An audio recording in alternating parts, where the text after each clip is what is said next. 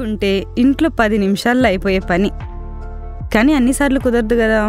కొన్నిసార్లు మీటింగ్స్ కోసమో ఎఫెక్ట్ కోసమో వెళ్ళి వందలు తగలేయాల్సి వస్తుంది. సినిమాల ఇన్ఫ్లుయెన్సో ఏమో తెలియదు కానీ కాఫీ షాప్కి వెళ్ళగానే ఐడియాలు తన్నుకొచ్చేస్తాయి, ఒక సిప్ వేయగానే కుప్పల కొద్ది కాన్సెప్ట్లు వచ్చేస్తాయి అనుకుంటారు చాలామంది. కానీ రాడ్ రియాలిటీ ఏంటంటే చాలాసార్లు మనం కట్టే బిల్లుకి మనకు వచ్చే ఆలోచనలకి అస్సలు పొంతనే ఉండదు. వీటన్నిటికంటే బాధ అనిపించే విషయం ఏంటంటే ఆ కాఫీ కూడా పెద్ద గొప్పగా ఉండి సావదు. టీ గురించి అయితే అసలు చెప్పుకోపోవటమే బెటర్. మనం ఇక్కడ కట్టే బిల్ గురించి పొరపాటున ఇంట్లో అమ్మకి తెలిసిందే అనుకో, ఆపకుండా అర్ధగంట క్లాస్ పీకుద్ది.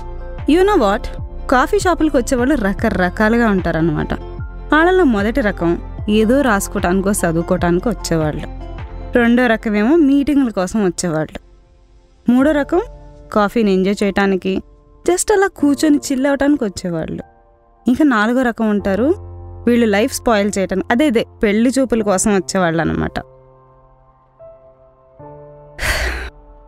ఈ పెళ్లి చూపుల బ్యాచ్ని చూస్తుంటే గత కొద్ది సంవత్సరాలుగా చూసిన షార్ట్ ఫిలిమ్స్ ఇన్ఫ్లుయెన్స్తోనో ఏమో తెలియదు కానీ వీళ్ళు యాక్ట్ చేయడానికి వచ్చారా లేదంటే నిజంగా పెళ్లి చూపులకు వచ్చారో అర్థమై సాగుతాం. ఆడేమో ఏదో మాట్లాడటానికి ట్రై చేస్తుంటాడు, ఈమెమో తలదించే సిగ్గుతో ముగ్గులేస్తుంటుంది. ఉఫ్, ఏంటో కొన్ని జీవితాలు. వీళ్ళందరినీ పక్కన పెడితే ఇంకో ఇంట్రెస్టింగ్ బ్యాచ్ ఉంటుంది, అదే వైఫై వాడుకోవటానికి వచ్చే బ్యాచ్ అన్నమాట. ఫోన్లే, అట్లీస్ట్ మనం కట్టే డబ్బులకు వాడన్నా న్యాయం చేస్తున్నాడు.